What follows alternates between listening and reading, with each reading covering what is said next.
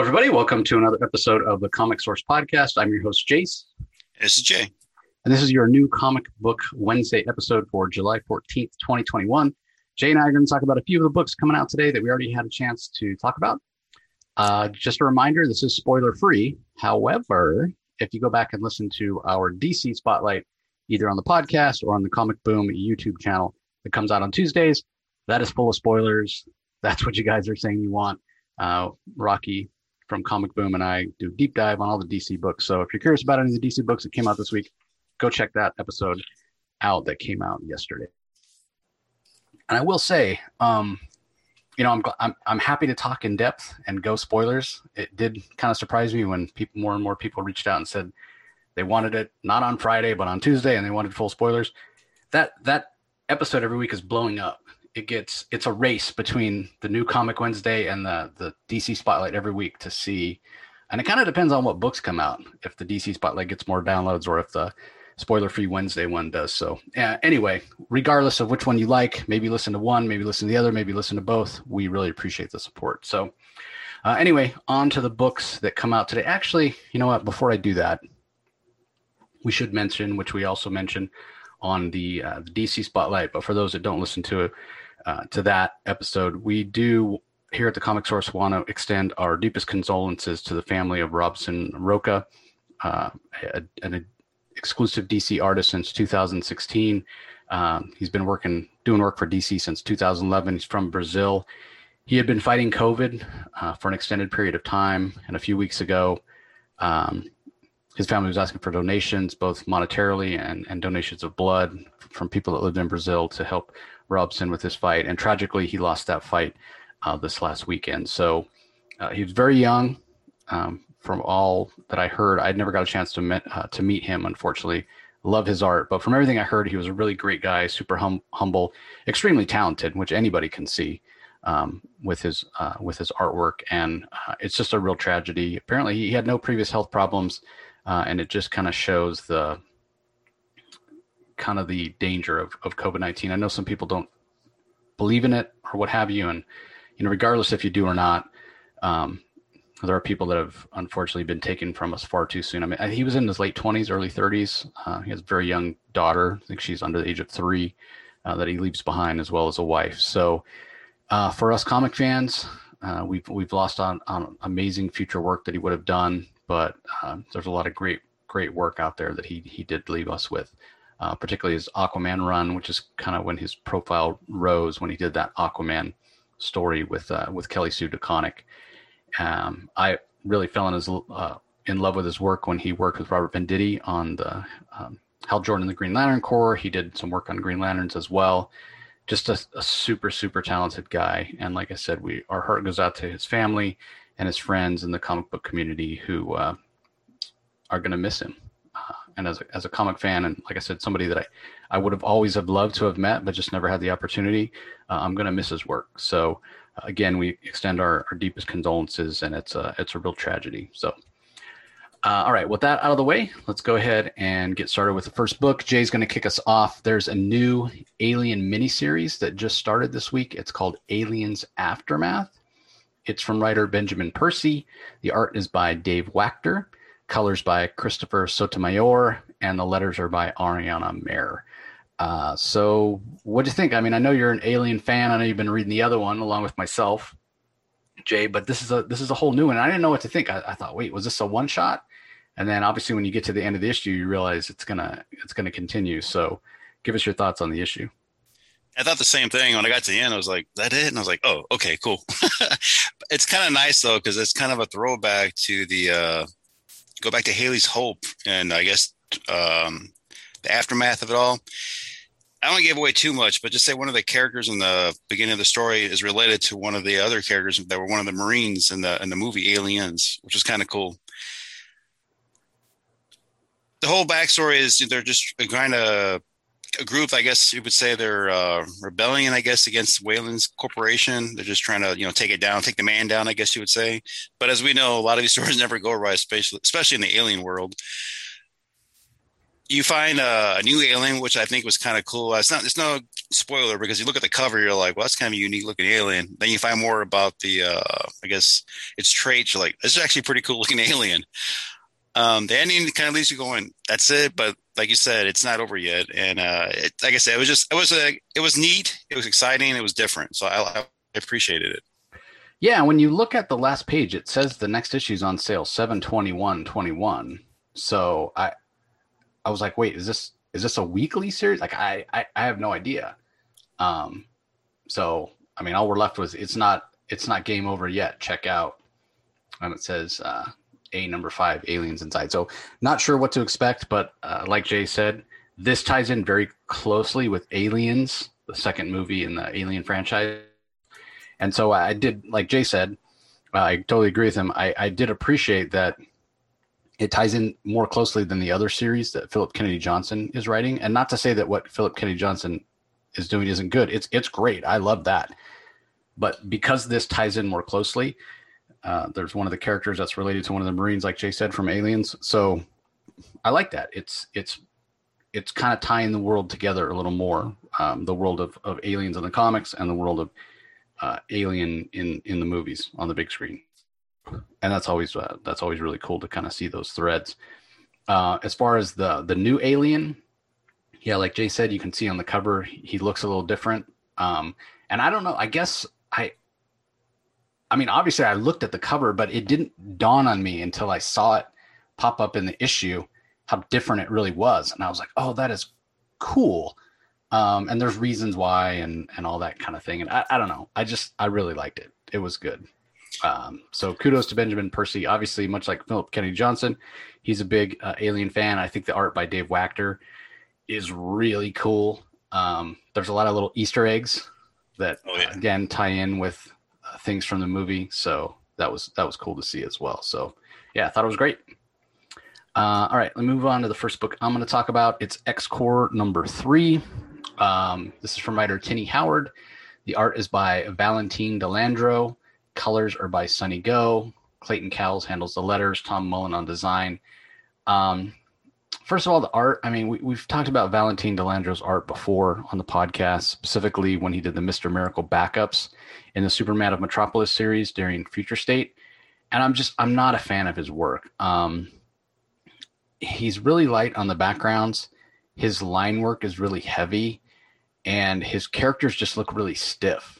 Like the body language, I feel is kind of lacking, the character acting. And so I wasn't a fan of the art in this issue. And what happens is, because the art feels so static, it makes the story feel heavy in a way. And I don't know that it suits this book. I mean, X-Corp is a book about, Angel and Monet and or Penance, if you will, Jamie Madrox, Trinary, and they are trying to establish the dominance of the X-Men Corporation, right?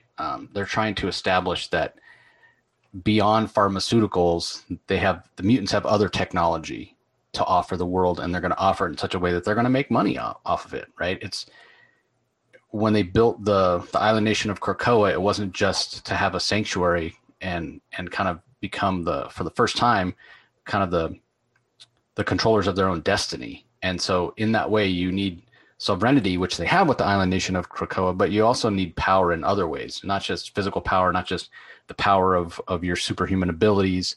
You need power in the business world. You need power financially. And that's what X-Corp is about, establishing that power through developing technologies. So it's really interesting. I've talked before in the past, I think when I was talking about the first issue, about how cutthroat the business world is and how that translates and contrasts against how action-packed a superhero comic can be when you're talking about going up against, heroes and villains, and how much action and kind of cutthroatness can be in that. When you think about going up against another corporation, if anything, it's more political and it's more ruthless and it's a different kind of action.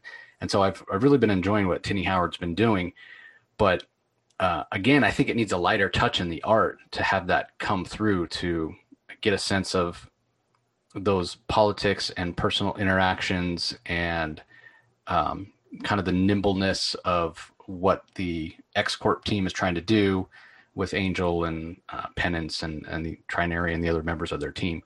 So yeah, I wasn't a fan of the art this issue. As far as the story goes, it is pretty action-packed, and we do have somewhat of a twist at the ending.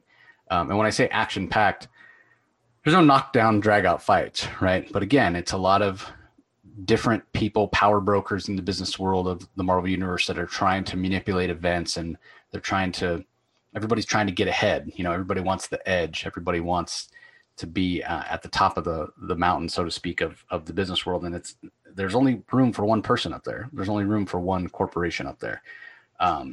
And so they're all kind of at each other's throats. And I love the different maneuvers and the different politics between the players, as you will. But again, the twist at the end is pretty interesting. Doesn't necessarily bode well for the X-Corp, and you wonder how that's all going to play out.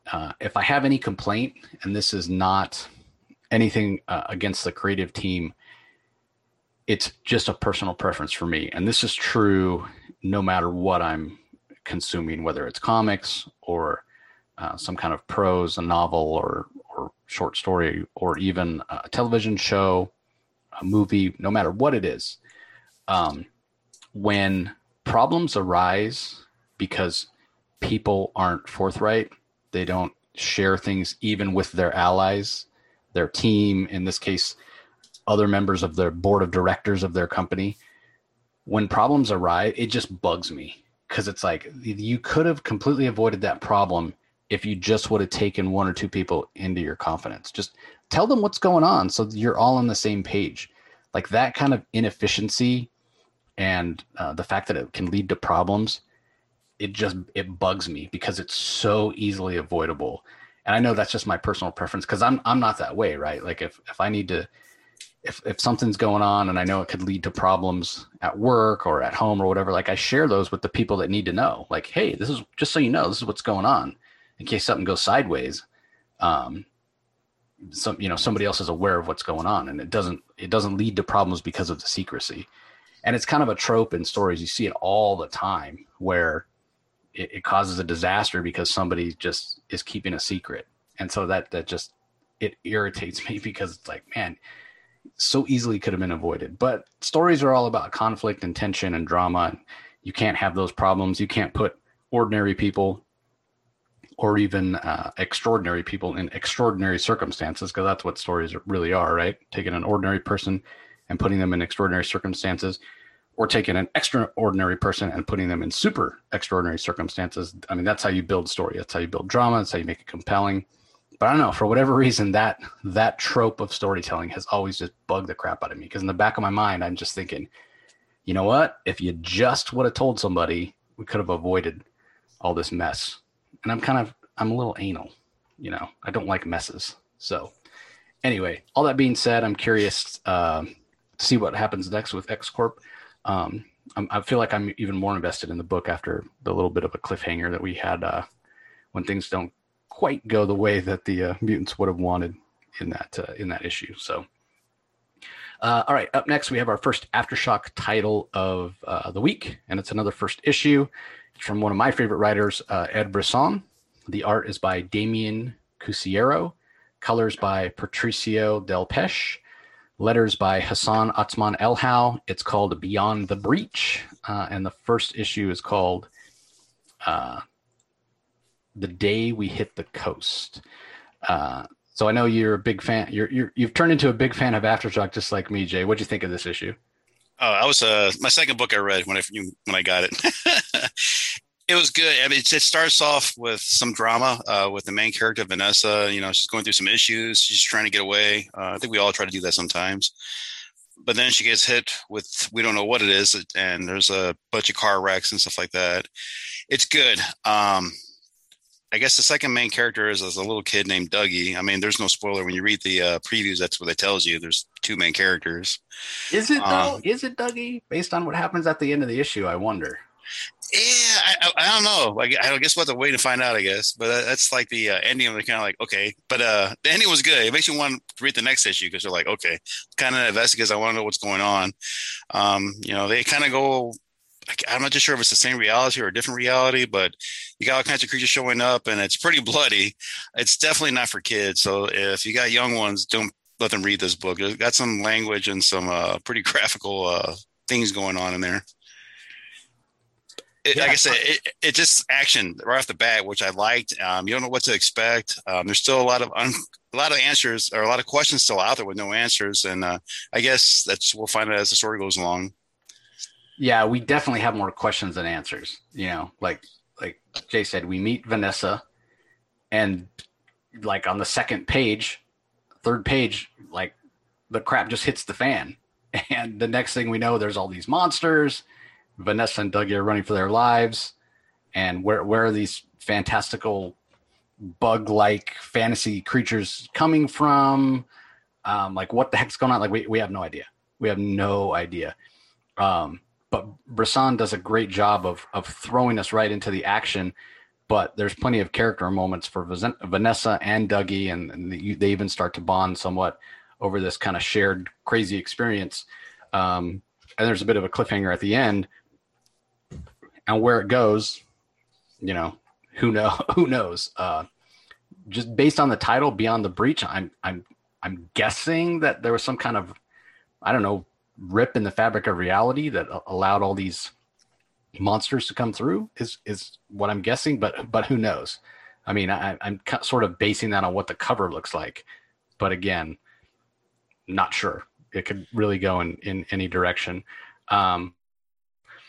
Ed Brisson, as I said, is one of my favorite writers, and this feels very different than anything I've ever read from him before.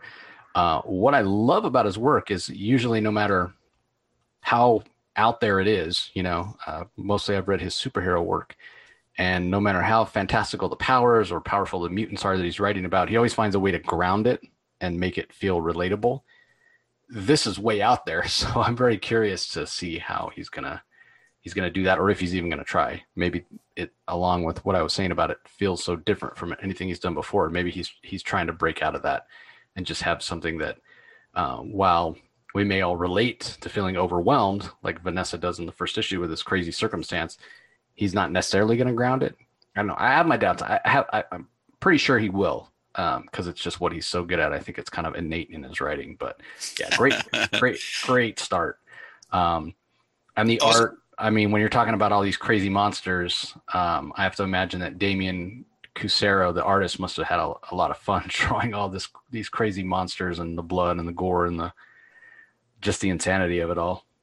Oh yeah, but I always did like Aftershock because I always throw a little something at the end of the book. And this one, you get the her plans, which was pretty funny if you think about it. Like, that ain't gonna happen, but yeah, I just like those little extra things they throw in there. Yeah, it gives her itinerary of her trip when she was trying to, as Jay said, get away from it all. I think we all need to do from time to time. All right, up next is my next book is from Top Cow. It's A Man Among Ye. It's number 5. So the series is returning from writer Stephanie Phillips. We have a new artist. It's no longer Craig Surmark, which I'm a little disappointed. I thought Craig's art was perfect for this series, but this time Stephanie's joined by Josh George. Colors are by John Kalis, letters by Troy Petrie. Now we'll talk about the art first. Despite the fact that it's not by Craig Surmark, this art was spectacular. Like I said, I was disappointed that Craig wasn't coming back, but that disappointment ended about 2 pages in, because this art by Josh George is fantastic. Beautiful line work. There are a few panels here or there where he goes a little light on the background, but I don't mind it because there's other panels where he doesn't skimp at all.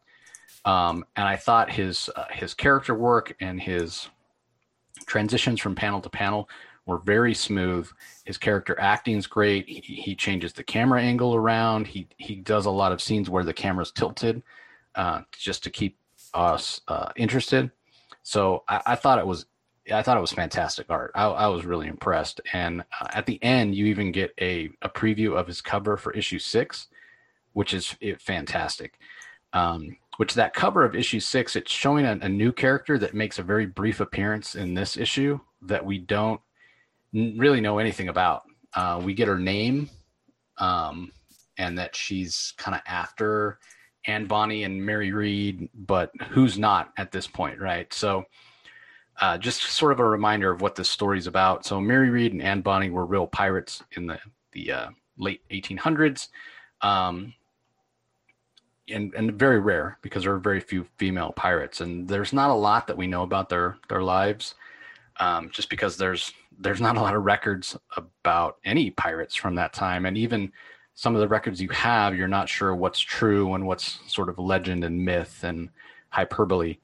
And so, we had Stephanie Phillips on to not specifically talk about this, but she was on to talk about all her work. And we did discuss A Man Among Ye and its return. And she was talking about how much fun it was to have these really strong female characters and sort of take what historical records there are and try to extrapolate and guess at what happened here or there. So it's fun because these are real people. We know that Mary Read really existed. We know that Anne Bonny really existed, but beyond that, it's hard to know what's true and what's not. And so I love that because here's some real people, but Stephanie gets to sort of craft the story that she wants to tell. So being as true as she can to who they were from what she knows, but in a way it's historical fiction because we don't actually know that much. So they're fun characters. Stephanie Phillips is a fantastically talented writer at this point. I'm so glad that we had her on, early on in her career when she was launching some stuff with Aftershock, because now she's everywhere. She's writing stories in the Batman corner of the DCU. She's writing Harley Quinn. She's got this book at Top Cow. So it's just great to see the success she has. And it's well-deserved because in terms of the way the dialogue reads and the way the issue's paced, it's great. She doesn't fall into that trope of, making the language really with that strong kind of tropey pirate dialect or anything like that. These women sound like not necessarily modern women, but their voices, their dialogue, it sounds authentic, and their relationships with each other sound authentic. So often you'll hear people complain, well, why is a woman not writing, woman care? Why is a woman not writing Wonder Woman? Why is a woman not writing this character or that character?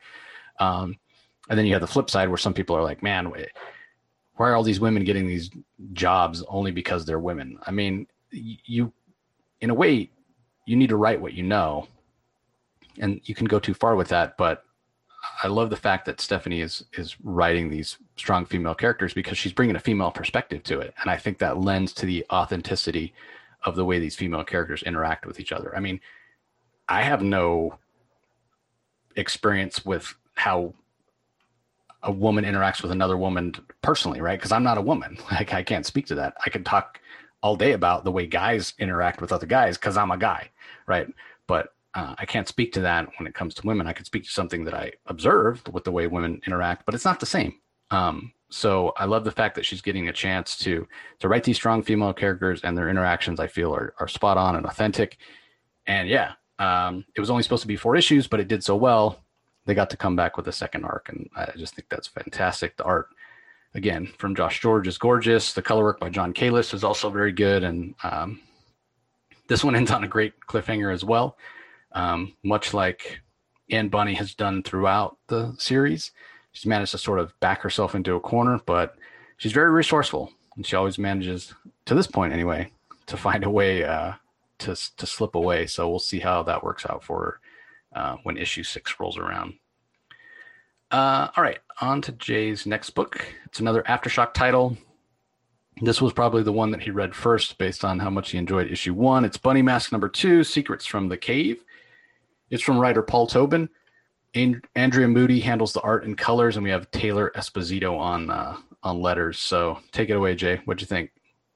Oh, yeah, right. I was looking forward to this book. It was definitely the first book I read. I just liked how these two work together. The writer and the artist just seemed to mesh well with Maniac New York. So I was excited to see this coming out with them together again.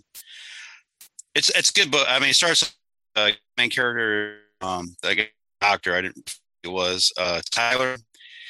He's in a was talking to his patient, but the thing in the story you find that I thought was kind of neat was keeps finding artifacts like statues or something that's got bunny masks. Doesn't remember getting them while they showed up. So it's not like Bunny's mask was there watching him. Is right there with him. He spends a little more time with B, who we know is not B because from the first issue that her body's actually in a cave. So it's kind of leaves it up to is she really B or what is she? But we haven't got. I'm not going to answer that question yet, I guess. But he spends a lot of time with B, and I guess his roommate, is questioning, are you guys dating? And he's like, no, we're just like hanging out. We're just friends, But there's age difference, between the two. But it's, I guess it builds up to maybe they're gonna have a relationship, but they really don't say yet. But he does a lot of whispering. It kind of reminds you of the first issue where the father of B heard a lot of voices in his head too. It's such a great book, and then there's so much little things that, like I said, they're hidden in there. I guess the best part of it was the ending, where I guess there's a big meeting between the doctor and Bunny Mask. I guess I'm not gonna get it's everybody says they're gonna meet each other, so that's the thing. But the way that she kind of leaves them there is kind of funny because there's more going on, and then she's like, okay, I'll talk to you later. Yeah. I was like, what happened there? Yeah. I'm going to show up and maybe you think I want to protect you, but then am I not? Am I going to leave you in a lurch or what have you? Yeah.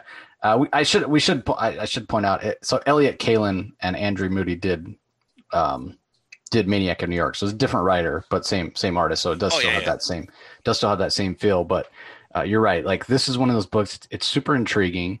We've gotten all these different clues about events that have happened, but what Paul Tobin hasn't given us any is the why. Like we know this tragedy happened in the cave with Tyler and B way back in the day, when she was a little girl and he was a young man, and now she's all grown up and he's tending toward middle age, and there is some sort of tension and connection there. But is it because of the trauma in the past? But like he thought B died in those events that happened way back in the past, and then she turns out she's alive, but is it really her? Like there's just so many questions. Like I said, we've seen all these events and there's all, Bunny Mask is an actual being in some way, or is she? Or, I thought, well, and at this point we don't know, like, is that B? Is it a manifestation of B? Like we just don't know. There's all these events and all these things that are happening that are propelling the story forward, but we've gotten zero hints, I feel, of the why or the what. Is the cave possessed? Is it haunted? Is it some sort of ancient burial ground? Like we know nothing. And so I wouldn't say that's bothering me, but if this is a 5-issue series, I don't think we can go. I wouldn't want to go past issue 3 without starting to get some answers. Or some clues or some hints. And I guess in that way, you mentioned Maniac of New York earlier, and you can't help but compare because it's an Aftershock book and they're both horror, and Andrea Moody does a very similar style with art and color in both because they're painted like watercolor. And with that one, it was the whole mystery of, okay, where's the maniac come from? Like, how's he powered or whatever? And we got just the tiniest hint in issue 4, and then we started reading issue 5, and we saw about the museum and the artifact, but come to find out we're not getting the answer because it's coming in the next arc, and it's going to be another arc. That's good. I call that good writing because they get you, because you're like, I got to get the next issue. I got to get it. But another close I'm going to say was, like, in the story, you're not too sure if she's actually good, or she might be good too, because there's some bad guys and she kind of takes care of the bad guys, and you're like, okay, again, what's going on here?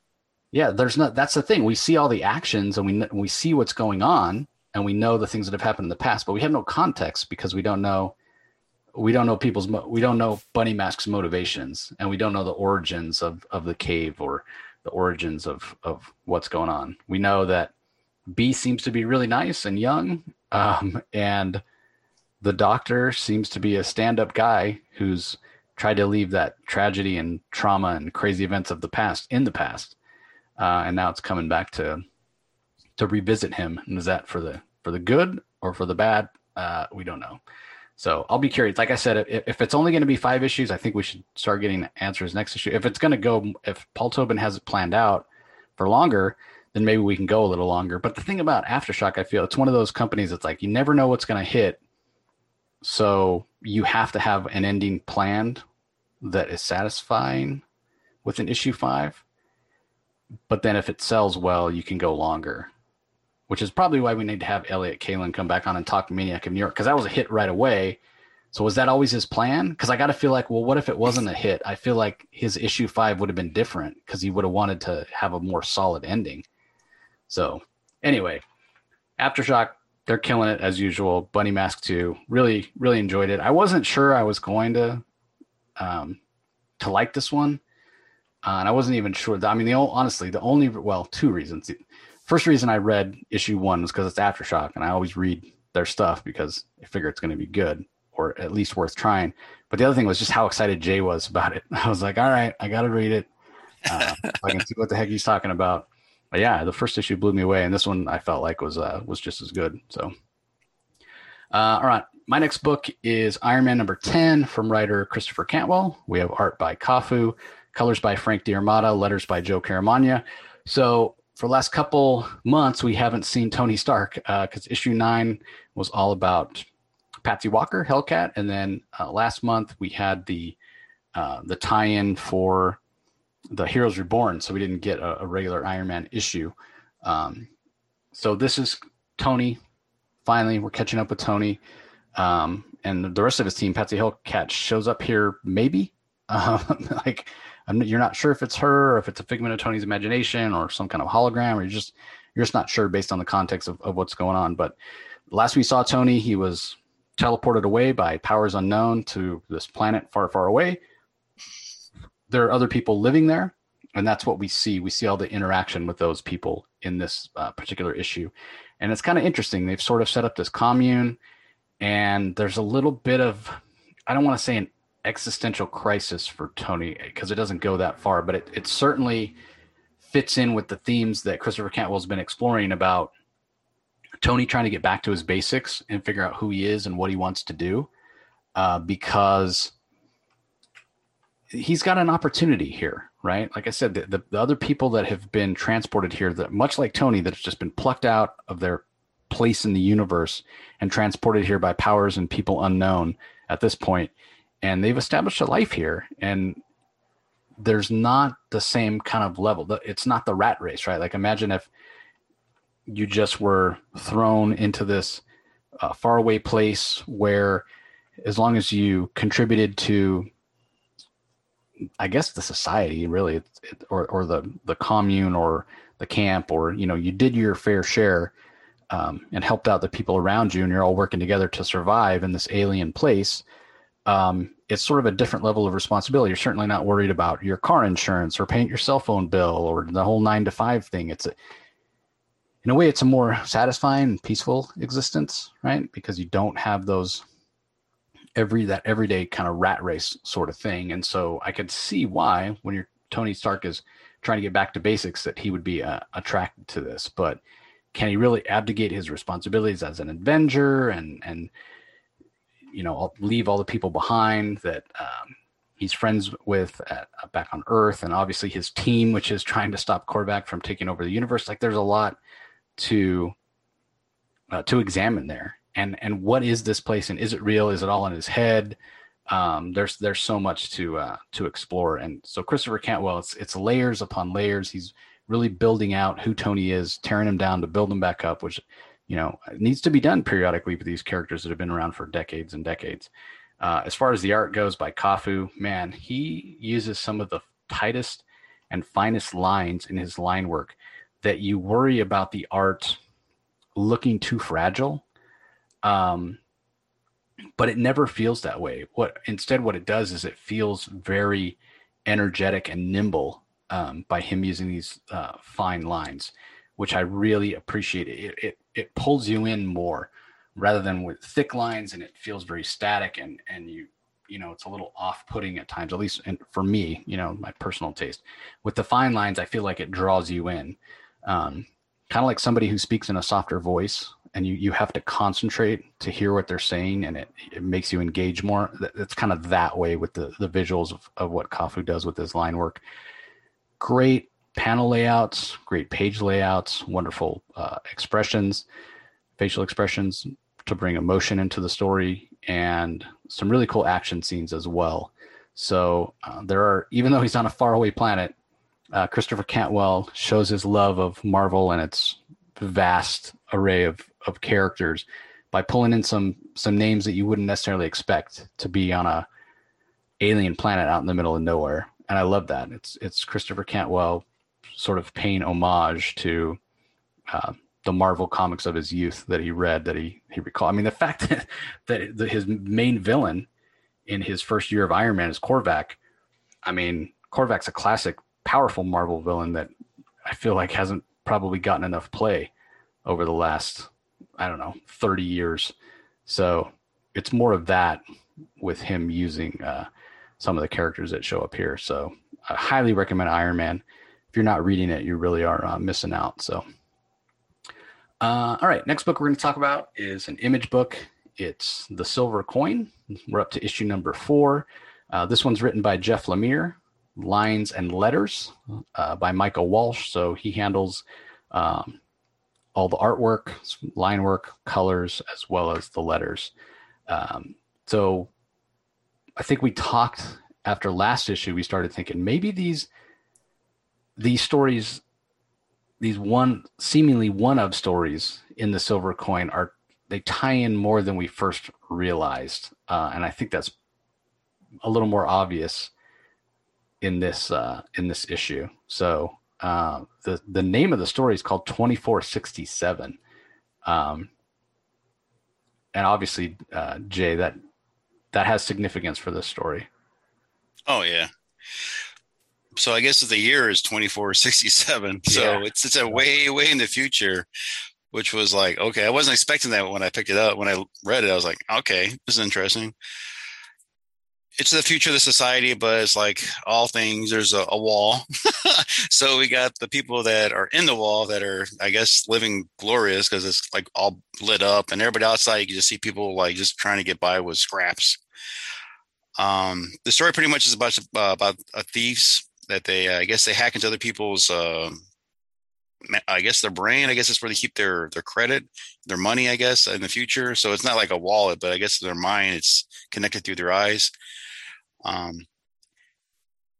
She does that, they get caught. There's a bunch of chasing. But I guess she thinks she's logged on, I guess, into like the mainframe, I guess in the future, I guess, but it's the voice is telling her what to do, but we know how the coin likes to work. So it kind of leads her to where the coin's at. It's still around even in this year.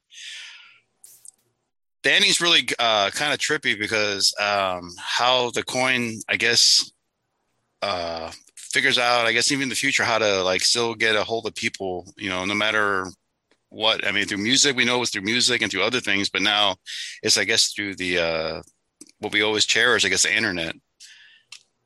And then that just kind of leaves you warning, okay, so now that we're in the future, we're going to go back to the past with the next issue. So it looks like we're going back. And if you look at the end of the book, I guess we're going back to, I guess, the way days, I guess. We're going back to the past, I guess. But I guess they all connect somehow. They're all going to connect somehow, I'm assuming. Yeah, it's fascinating. It really is, because the story does stand on its own, and it's really cool. And like Jay said, it might be a little tropey, it's the whole idea of the haves and the have-nots in the future, and the people that live inside the walls of the city seem to be living a pretty good life, and the people outside are, as he said, scavenging for scraps. And so you figure, well, it's such an advanced society inside, and a society that's just trying to get by and scrape up technology on the outside. Because even though the scavengers are living outside the city, they're still very much reliant on technology and credits and, riding motorized vehicles and things like that. So it's not neither environment, whether you're in the city or you're in the kind of the wastelands, neither environment suggests, magic or supernatural. Which I love that juxtaposition, because when the main character does find the coin, I mean, she's still all about technology. And even though she finds the coin and the coin manipulates her or inspires her, or whatever you want to say, whatever it is this coin does, we're not 100% sure at this moment. She still uses, I mean, the coin does whatever it does, but she still uses technology to ultimately achieve her goal, which I thought was really cool. And it just, I don't want to say there's not much to the story, but it's such a small piece of this futuristic world that we see. Like in a very few amount of pages, Jeff Lemire has shown us this world that makes me want to know so much more about it. And it's clear that there's more to this girl's story, maybe, or at least of this setting. Like, so that's what I say about, like, all these stories are connected with the coin and maybe more than we think. And are we going to go back and start revisiting? Like, are we going to continue each of these stories in this sort of anthology book? Like, 4 issues from now, are we going to return to this person with the coin?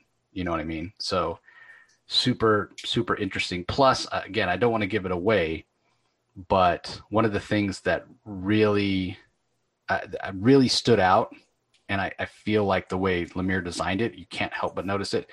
When she first picks up the coin, when she finds it, it says something like in some dialogue boxes. And then at the end, on the last page, that same phrase is repeated. And it's a sort of a technological phrase, but not necessarily. It doesn't have to be a technological phrase. But it makes me think, like, there's more to that coin. Like, the technology is in some way, the technology that this woman has is in some way detecting the coin, right? And if it is magic, how's it interface? Like, I don't know. I just thought that was really interesting and cool that he threw that in there. So I know I'm being super vague. Go pick up Silver Coin and read it, and you'll know exactly what I'm talking about. So fantastic. Oh, yeah. A lot of hidden little Easter eggs in there. You just got to pay attention to this, to the art, and just got to pay attention to it. Yeah, and that's the other thing that we should mention, the fact that it's all these different writers, but it's always Michael Walsh's art, which in trade is really going to help, despite the fact these are different stories set in different time periods. The fact that it's the same artist using the same aesthetic is going to help kind of establish a kind of a consistency in the world of the Silver Coin. So, all right, up next, I'm going to talk about Sinister War #1. This is from writer Nick Spencer, pencils by Mark Bagley, inks by Andrew Hennessy, John Dell, and Andy Owens, colors by Brian Reber, letters by Joe Caramagna. So I have talked extensively a couple times now about how Nick Spencer is leaving Amazing Spider-Man. I think his last issue was 74. I've talked a lot about how Spencer doesn't seem to be able to finish storylines. They just drag on and on and on. And the last storyline that just started in Amazing Spider-Man finished up in, I think, only 3 issues and felt very abrupt. I feel like the Sinister War this story was probably going to play out in the pages of Amazing Spider-Man, but now that they're ending it, they said, okay, let's spin it off into its own series and we can try to wrap up as many storylines as possible. So that storyline started all the way back in issue 1 with Kindred. That plays a role in this Sinister War. The whole Doctor Strange Mephisto plot thread that started a few issues ago could be playing out here. The only thing that doesn't show up, the only plot thread that doesn't show up here is the Kingpin. There's no Kingpin in this issue, so I don't think that's going to be a part of it. But when we talk about Sinister War, this isn't necessarily, okay, Spider-Man is going to be fighting against the Sinister Six. No, we've got the Sinister Six show up here. We've got the Savage Six show up here.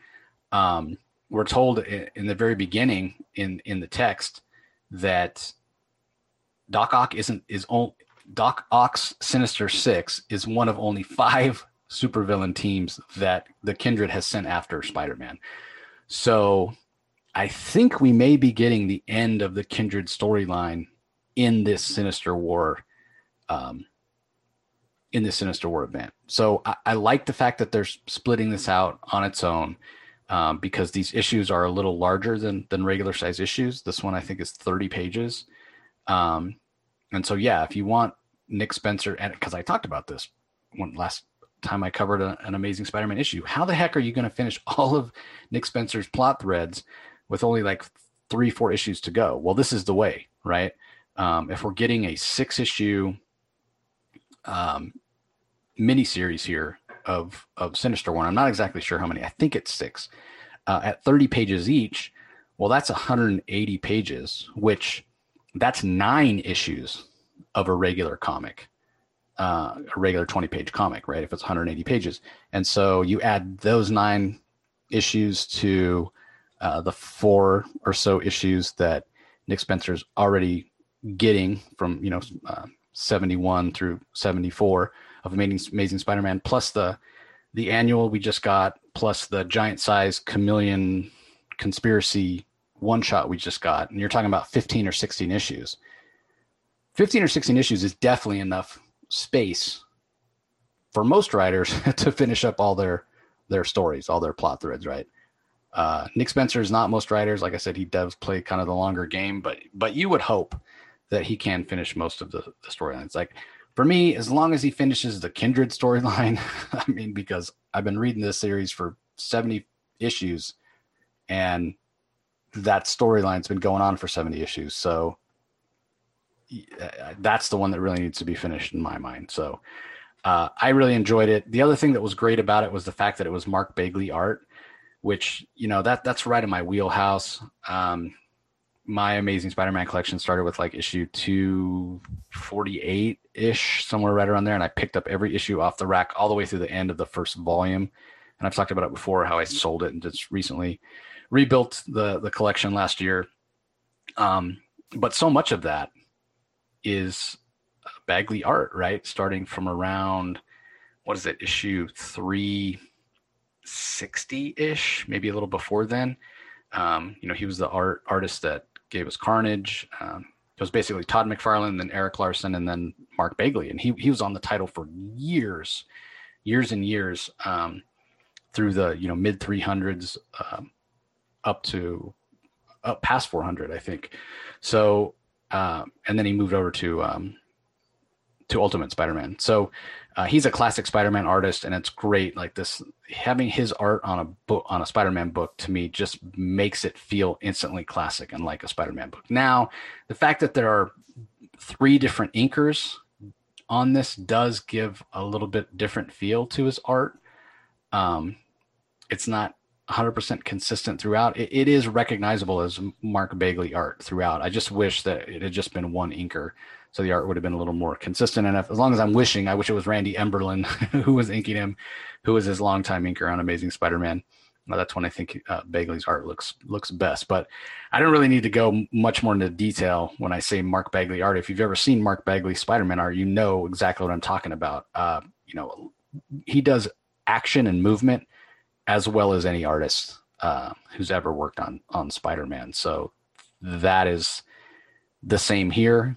Plenty of detail, a lot of figures and a lot of panels, especially when you're talking about multiple versions of the Sinister Six or these groups of 6 villains. So there's plenty of classic Spider-Man villains that show up. Mary Jane's here, Peter's here, obviously Spider-Man. And so, yeah, it's, I enjoyed it. Yeah, I wish more of Spencer's run had felt like this, had been paced at this speed and had this much action and felt like this much of a big chunk of story. But, it's not all his fault necessarily, because like I said, we get 30 pages here as opposed to most of his issues where he's only getting 20. So the Doctor Strange Mephisto stuff I think my theory is that stuff is what may lead into Ben Reilly returning to the role of Spider-Man, which we were told weeks ago by Marvel that the Amazing Spider-Man title is going to be going to 3 times a month, which I completely disagree with, but whatever, they own it. And I'm probably still going to buy it because I have a complete run, minus the first 100 issues or so. And so, yeah, I'm going to keep buying it because it's Spider-Man. And so I guess I'm playing right into their hands. So I shouldn't really complain. but yeah, it's going to go to 3 times a month, and Ben Reilly's going to be the one under the mask. And I have a feeling that what we're starting to see play out in this issue with Doctor Strange and with Mephisto may be what leads Peter to give up being Spider-Man and let Ben Reilly take over. And it's not going to be permanent because we know that's just not a thing.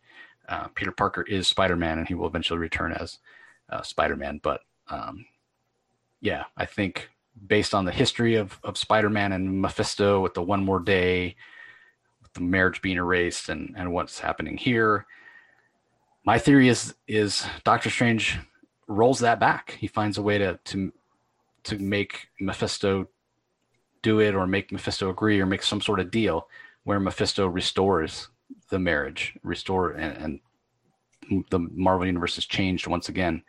And Peter's like, well, my marriage is restored. Look at all these years we lost because Mephisto changed it. So I want to spend as much time with Mary Jane as I can. And in order to do that, I'm going to let Ben Reilly take over as Spider-Man. That's my theory. Now, whether that actually happens or not, I guess we'll see. But I did think that this was a really good issue, and I'm looking forward to the rest of Sinister War, which I wasn't necessarily before. When I heard, because this got announced before we heard about Nick Spencer leaving the title, before we heard about a Spider-Man series, Amazing Spider-Man, going to 3 times a month. So I was just like, oh man, another Spider-Man spinning out by series by Nick Spencer. Like if it's by Nick Spencer and it's a Spider-Man story, just put it in the regular title. Well, then all the other news came out. So again, it makes a lot more sense that this is kind of out on its own, and maybe it's a way for, like I said, him to finish up all his storylines. So, and how I feel about Spider-Man's marriage getting erased back in the day with One More Day or One Moment in Time. I don't know. Like I go back and forth on it. Like I completely understand why Joe Quesada made the choice, right? Having Spider-Man be married sort of limits what you can do with the character. You've always got to, as a writer, have a plan for what to do with Mary Jane, and maybe that's not where you want to go. And Marvel at the time was just coming out of bankruptcy and trying to, drum up sales, and it certainly got a lot of attention. But I don't know. I like the idea of Spider-Man being married. I like the idea of him and Mary Jane together. So I don't know. It's going to be interesting. I'll say that for sure. I think you read this too, Jay. And I don't, have you been reading the regular Amazing Spider-Man on the regular? Yes, and I agree. It just kind of dragged that story forever. I'm just kind of glad that we're tying it up. Yeah, I'm glad we're tying up loose ends. Yeah, but unlike you, I do have Amazing Spider-Man #1 all the way to the last issue in the first volume. Just throwing it out there. But I don't know. The ending was kind of interesting with, like you said, with Strange and Mephisto, and we'll see what happens, But the artwork in this is always amazing. I just like the big pages where you have all the villains coming through in their own little panel, and then you got the Rogue, I guess, coming after him, like on, I guess, the last few pages. It was pretty awesome. So detailed. I just love it. And I think most people like you are fans want Peter to be married to Mary Jane because his life has been very rough. He's always getting screwed over somehow, some way. He just never gets a break. And when he finally, got the girl of his dreams, it's like, all right, it's good for Peter. And then when he took it away, you're like, no. Yeah. So you want, yeah, it's like, no, you want them together. If you couldn't have Gwen because they took her away, let them have Mary. Yeah. I mean, at this point, how long, I'm just Googling it right now. How long was it? It was in the 90s or in the 2000s? I say it was about 14 years, right? 2007 was One More Day. So, God, it's more recent than I thought. But still, that's 14 years ago. Yeah, that's what I said, about 14 years, yeah. So it's been a while. Yeah. But here's the thing, right? Like you talk about Peter not catching a break, and so many fans, finally got the girl. He was married for a long time too, because I think he got married in 1987. So he's married for 20 years, and now he's been unmarried because of what Mephisto did for 14. Even if his marriage gets restored, or the other possibility is his marriage doesn't get restored, but he just proposes and I was thinking about this too, because there's some hints in this issue. Right. And there's been some hints in previous issues of Amazing Spider-Man that maybe he's planning on proposing again. And I thought about that. I'm like, can Marvel do the same trick twice? Can they, like, because it was a big deal back then. I mean, events weren't as big of a deal back then, but it was, I think it was Amazing Spider-Man Annual 21 that he got married, and there was 2 different covers. There was a newsstand cover where it's like Spider-Man, he's in a Spider-Man costume, and Mary Jane are getting married. And then there's another one where it's Peter Parker and Mary Jane, which that was back before there was a lot of variant covers. So it was kind of, more unusual. But could Marvel do it again? Like, and would people care? Like, no, dude, you already married him off and made a thing of it once. And this time, obviously, they'd make a huge deal of it if he got married again. And they'll make a huge deal of it if it's just erasing one more day. So they could go either way. They could just have the Mephisto restore it, or they could just get married again and not restore it. So it'll be interesting to see what happens there. But regardless of that, regardless of whether his marriage is restored, either of those ways, and Ben Reilly takes over as Spider-Man, ultimately, like I said earlier, Peter Parker's going to put on the Spider-Man mask again at some point. Maybe they'll kill Ben Reilly and Peter Parker feels guilty, whatever. In some way, the guilt and the weight of responsibility of him needing to be Spider-Man or feeling like he's obligated to be Spider-Man will no matter who the writer is, it's going to be an editorial dictate. Like, it's going to be guilt that drives Peter to become Spider-Man again. I mean, that I'm just saying that's what it should be, because that's just who he is as a character. He's just a Boy Scout. That's all there is. Exactly. So he'll eventually, I wouldn't be surprised to see them kill off Ben Reilly, and Pete's like, no, if I would have stayed Spider-Man, Ben wouldn't have died, and blah, blah. I'm sorry, Mary Jane, I've got to do this, and yada, yada. So anyway, on to the next book. It's another Marvel title. It's Spider-Woman number 13. It's from writer Karla Pacheco. Art is by Pere Perez, and colors by Frank D'Armata, letters by Travis Lanham. So we saw last issue, and we obviously couldn't spoil, but at the end of issue 12, Jessica's longtime boyfriend, Roger, is like, I can't do this anymore. Like, being Spider-Woman is more important to you than me, or more important than Jerry, your son, and I can't just stay here for the scraps. And he just leaves her, and she doesn't even see it coming. The way that Karla Pacheco laid out the issue, us as readers, we all see it coming, and we totally understand why Roger does what he does. It's not that he doesn't love Jessica, but he's just not getting enough from her. And you can make the argument, well, she's trying to do her best, balancing, having a personal life and a normal life versus being a superhero, and that's really hard to do, and what have you. And I get that, but at the end of the day, we're all responsible to some extent for our own happiness, and he was just miserable. And he was trying to propose to her, and she wasn't even around enough for him to pull the ring out and make that happen. And so he just realized, I need to, for my own health and sanity, I need to walk away. And so that was kind of the cliffhanger and the terrible thing that happened last issue. And so this one picks up with Jessica having to try to deal with that, but it's almost like she doesn't even get a chance to, because this issue is just action packed from start to finish. So what'd you think, Jay? Oh yeah, it's one of the few titles from Marvel that I actually look forward to reading, because the covers are amazing. Is it Woon that does it? I don't want to misspell it or mispronounce his name. That does the cover art. Yeah, I think that's how it's. I know he's. I think he's a Korean artist, but yeah, Jung-Shin Yoon, I think is how you say it. But apologies if I'm mispronouncing that. But yeah, they're painted covers, and they're always fantastic. Oh yeah, but the artwork itself in the book is just amazing.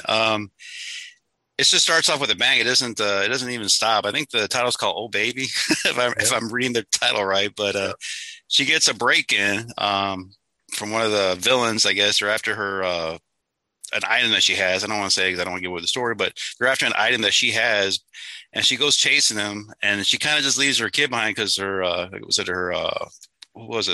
Lindsay shows up. Yep. She's like, yeah, but she says it so fast, like, I love you, goodbye, I gotta she's gotta go be a hero. Even her son helps out, which is kind of funny. It's like, okay, that was kind of cute. And even the jokes that the first villain's always like, you got to put that thing on a leash. She's like, oh, okay, now it's on, because she kind of went past that. Don't talk about her family. It was interesting because she's got one villain she's trying to chase down, then another villain takes the object, and now she got to chase that other villain. And during the whole chase, there's a lot of little comedy in there and bantering back and forth, and it's very enjoyable. The artwork, I said, is very detailed. And then you get the cover has Lady Bullseye with a new costume. It's like, okay, no spoiler. And then that's like the last person that gets the item, that she has to face off with. Like I said, at the very end, it's kind of like, what? Did you find out who actually hired these people to get this item? And I was kind of taken back a little bit that it was that person. I was like, well, what's going on here? That was like, I guess, the big cliffhanger of the story of the issue. But you're like, I don't know why he would do that. Yeah, it was a big WTF moment. Yeah, for Jessica and us as well. But you're right. Like we talk about like telling linear stories, right? And this is definitely a linear story. There's no flashbacks or anything. It's all told, as it unfolds. And I love just the sense of the chase and having the story laid out narratively like this, because it would have been so easy to throw in flashbacks here or there. We don't get any of that. It's just a straightforward chase. And for the villains, they're basically this mystery person that we're talking about at the end has offered this reward for this item that Jessica happens to have. And the first one that shows up at her apartment to take it doesn't even know who she is necessarily. They just are after the payday. And so just as she defeats one villain, here's another villain that shows up that wants the payday that, basically picks it up. It's like they're passing the baton, but they're not working together. But it's sort of like the baton keeps getting passed as the object keeps, as soon as Jessica almost has it in her hands, here's another villain to go and take it. And so that's the way that the action flows throughout the issue, and it's what makes it so action packed. But the other thing that it does, because Karla could have easily just had it be one villain that took the object and kept it, and Jessica was just pursuing them throughout the entire issue until she finally gets to this mystery person that hired these people.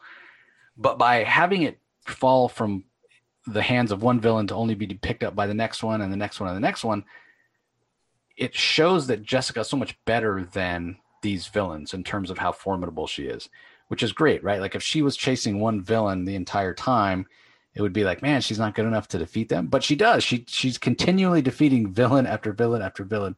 So it helps to show just how formidable and how capable she is. But she's just that half a step far, away from getting the package each time. So yeah, super great art, a lot of jokes, wonderful dialogue.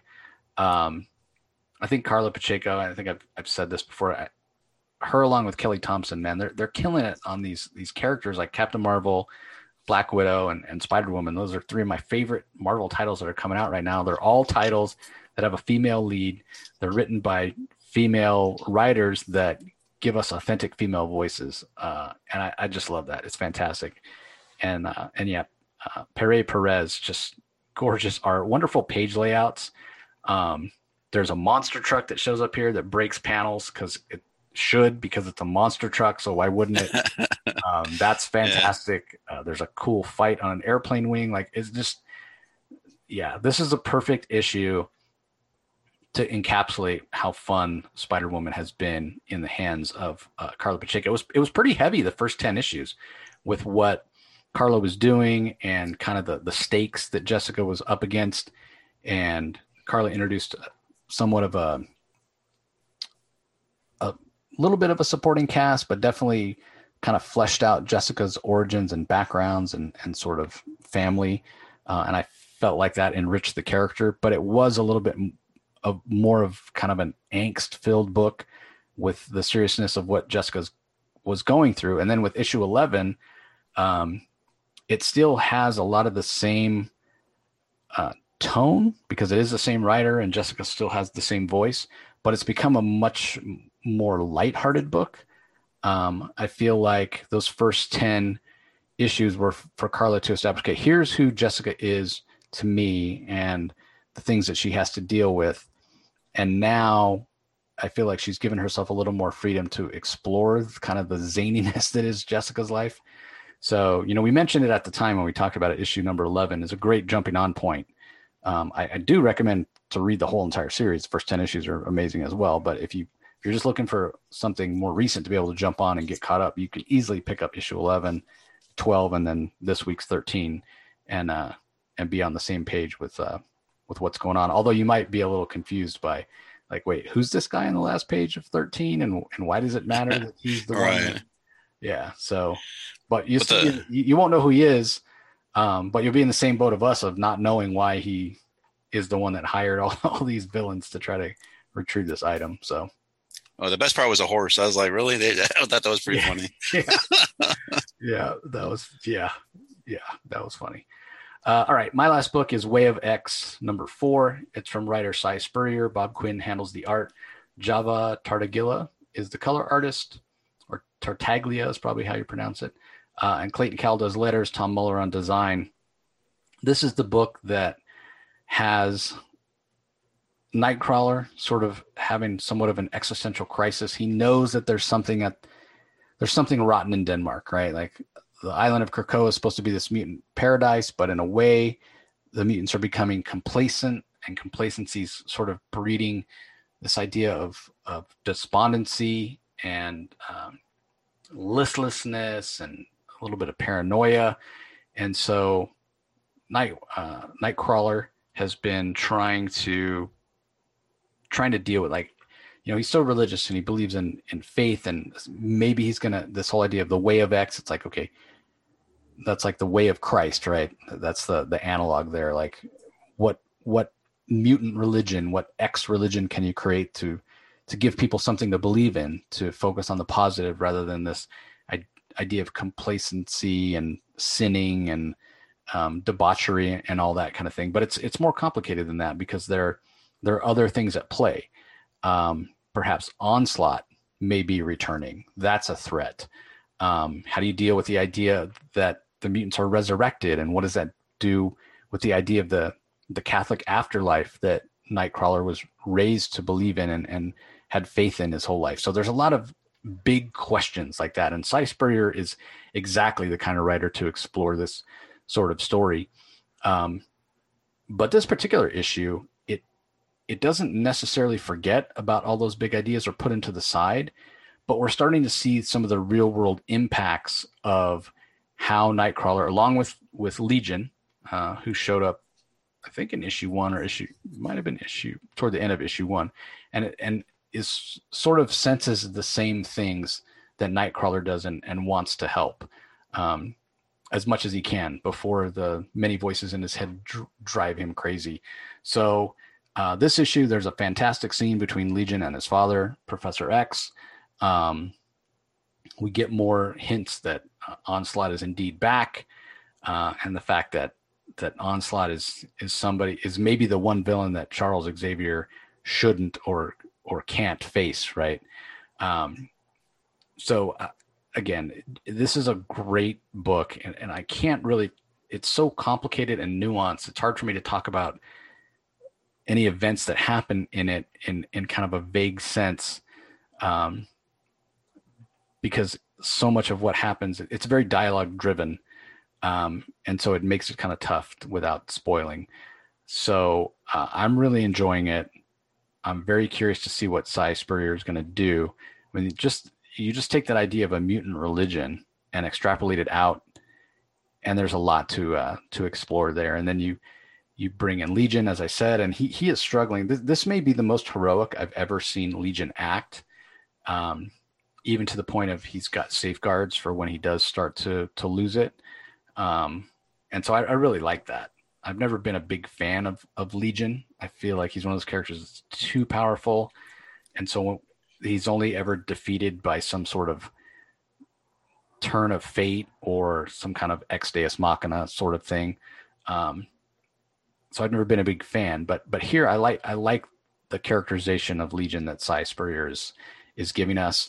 And then at the end, there's Legion makes a choice to do something. And again, I can't spoil it, but it's going to possibly be a game changer. And so I can't wait for the next issue to see the way Nightcrawler reacts when he finds out, and what the story is how it's going to change going forward. And then, of course, we still have the whole idea of, even though this is a book that's exploring ideas of religion and faith and sin and that sort of thing, and purpose, there's still plenty of potential for action, because Onslaught's going to show up at some point, and that's going to be all about action. So I definitely am enjoying this, The Way of X book.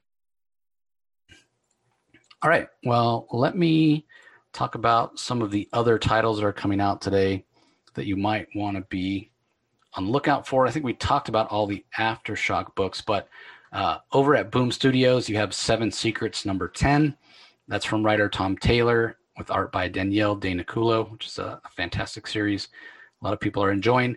I mentioned that under DC Comics Spotlight, we talked about all these books. So Action Comics 2021 Annual Number 1. We actually talked about that one not yesterday, but last week, because it was supposed to come out last week and it got delayed at the last second. So you got to jump back 2 episodes on the DC Spotlight if you want to hear our thoughts on Action Comics 2021. But it does come out this week if you want to pick it up.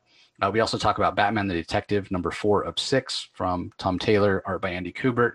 We've got Detective Comics number 1039, The Flash 2021 Annual number 1, which is, again, I think this is the 3rd attempt for DC to redeem Wally West from the events of Heroes in Crisis.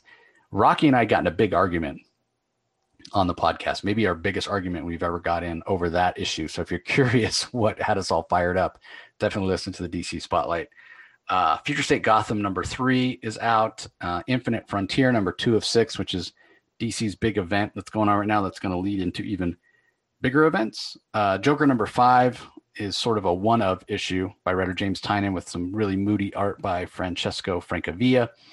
Justice League Last Ride number 3 of 7 from writer Chip Zdarsky with art by Miguel Mendoza. Speaking of art, I'm a big fan of Miguel's art. I've met him. He's a super amazing guy. Got a commission from him. Just really, really humble, very, very talented. And so I've been following his career. Even before I met him, I was a fan of his work. And then ever since I met him, we hit it off, and I've been paying even more attention. And so I give that context to say this.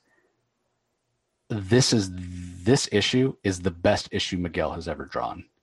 It is absolutely fantastic. It is so good.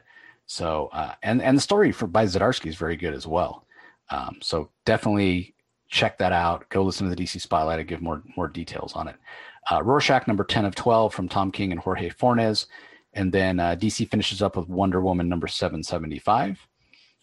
Over at IDW, we have another issue of Kanto. It's Kanto number 3, Lionhearted number 1 of 6. G.I. Joe, Real American Hero from writer Larry Hama is up to number 284. We have Die number 18, which is, I think there's 2 or 3 more issues of that Die series from Kieran Gillen with art by Stephanie Hans. Haha number 6 of 6, which I don't know why we didn't get a preview copy of that, because I know you're a big fan of that, Jay. Oh, yeah. I was a little let down. Yeah. Sorry about that. Helm of Greycastle number 3 of 4. From Top Cow, writer Henry Barajas. That's kind of a mashup of Dungeons and Dragons and some historical Latin American, like Mayans and Incans and Incan people.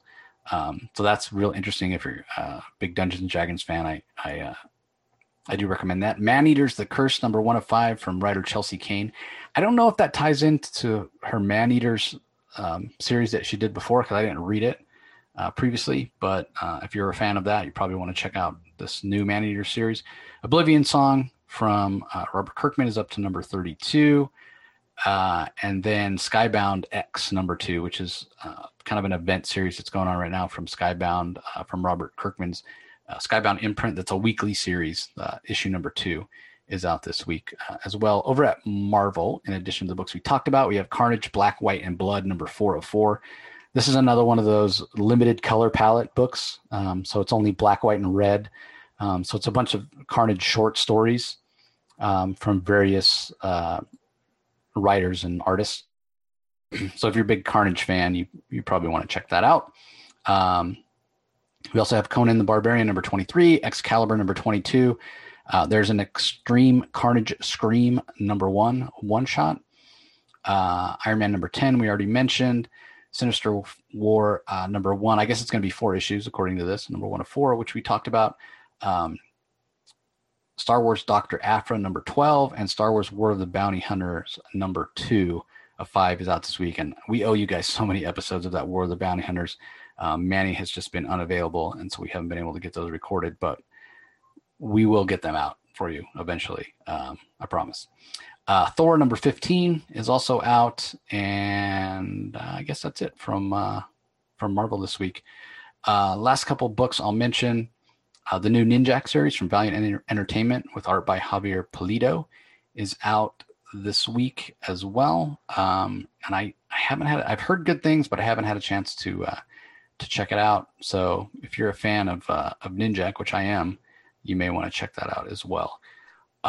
Anything I missed or anything else that you wanted to give a shout out to, Jay? Let's see. Oh, I was thinking about that. What's that series? Moths, I guess, was out. I think number 2 comes out this week too, or tomorrow, I should say. Who's that by? What publisher? You gotta check. Sorry. Oh, good. I'm kind of scrolling, seeing if I can find it as well. I'm not familiar with that series. Don't see it. Let me do a. Oh, it's from AWA. Yeah. Okay, gotcha. Yeah, I haven't heard of that one. Because I guess Straczynski is doing it. He's writing it, and Mike gotcha. Cho is doing the art. Okay, so it's part of that Resistance world that J. Michael Straczynski has created. Okay, got it. Yep, that is out this week as well. So, all right. Well, those are some of the other titles that you might want to be on the lookout for. A lot of great books. So be sure you get out there and support your local comic shop. And as always, we appreciate you guys tuning in and joining us for these new Comic Book Day episodes. We appreciate your support as always. So thanks for listening, and we will talk to you next time. Thank you.